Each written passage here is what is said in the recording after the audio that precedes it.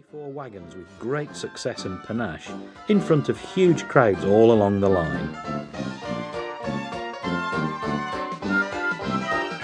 In 1975, a modern reproduction of locomotion was built for the Stockton and Darlington Railway's 150th anniversary celebrations at nearby Shildon.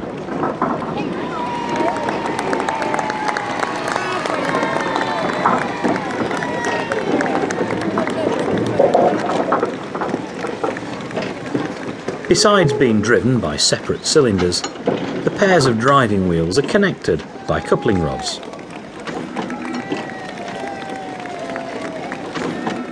If there's one pioneer engine even more famous than locomotion, it must be Rocket, designed by George Stephenson's son, Robert. The world's first passenger railway, the Liverpool and Manchester, was being built, and in 1829 the directors set up the Rainhill trials on a completed section of the line. They wanted to determine the best kind of locomotive for their new intercity railway.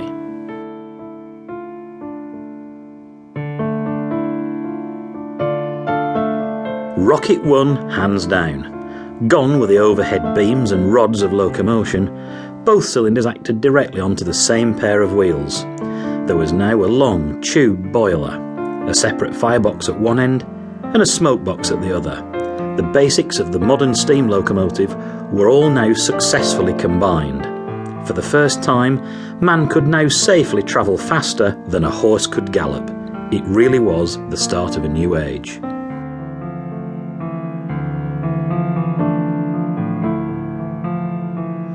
Rocket was retired to a permanent home at the Science Museum in London.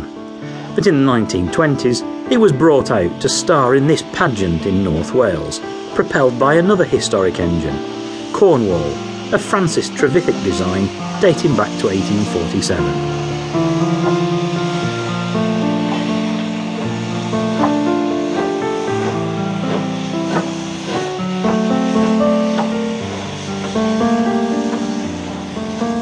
As a passenger railway, the Liverpool and Manchester needed speed and steady riding from its locomotives, rather than freight hauling power.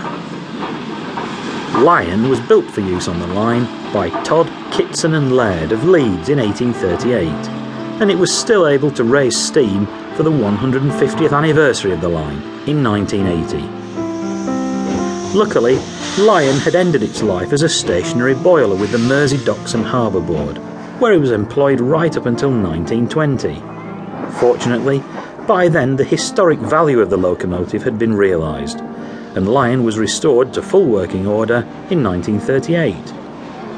With a tall, elegant chimney and enormous haystack firebox, Lion achieved immortality and international fame as a star in the 1953 Ealing comedy The Titfield Thunderbolt.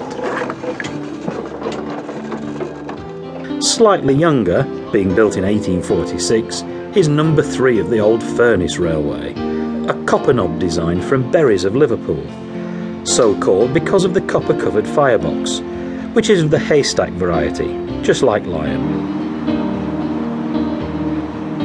Number 3 now resides at the National Railway Museum in York, but it stood for many years on a plinth in an enormous glass case at Barrow-in-Furness Station, where the engine survived a heavy air raid during World War II. The sight of the locomotive next morning, standing only slightly scratched amid the ruins, is said to have done the town's morale a power of good. It still carries shrapnel damage today.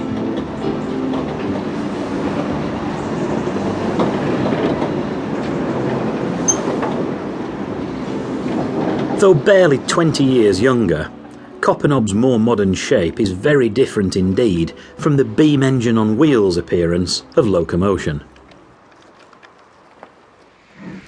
By the middle of Queen Victoria's reign, the steam locomotive had established itself as the express machine we are familiar with today. Hardwick, number 790 of the old London and North Western Railway, was designed by Francis Webb, and no fewer than 90 of the type were built by the famous crew works from 1874.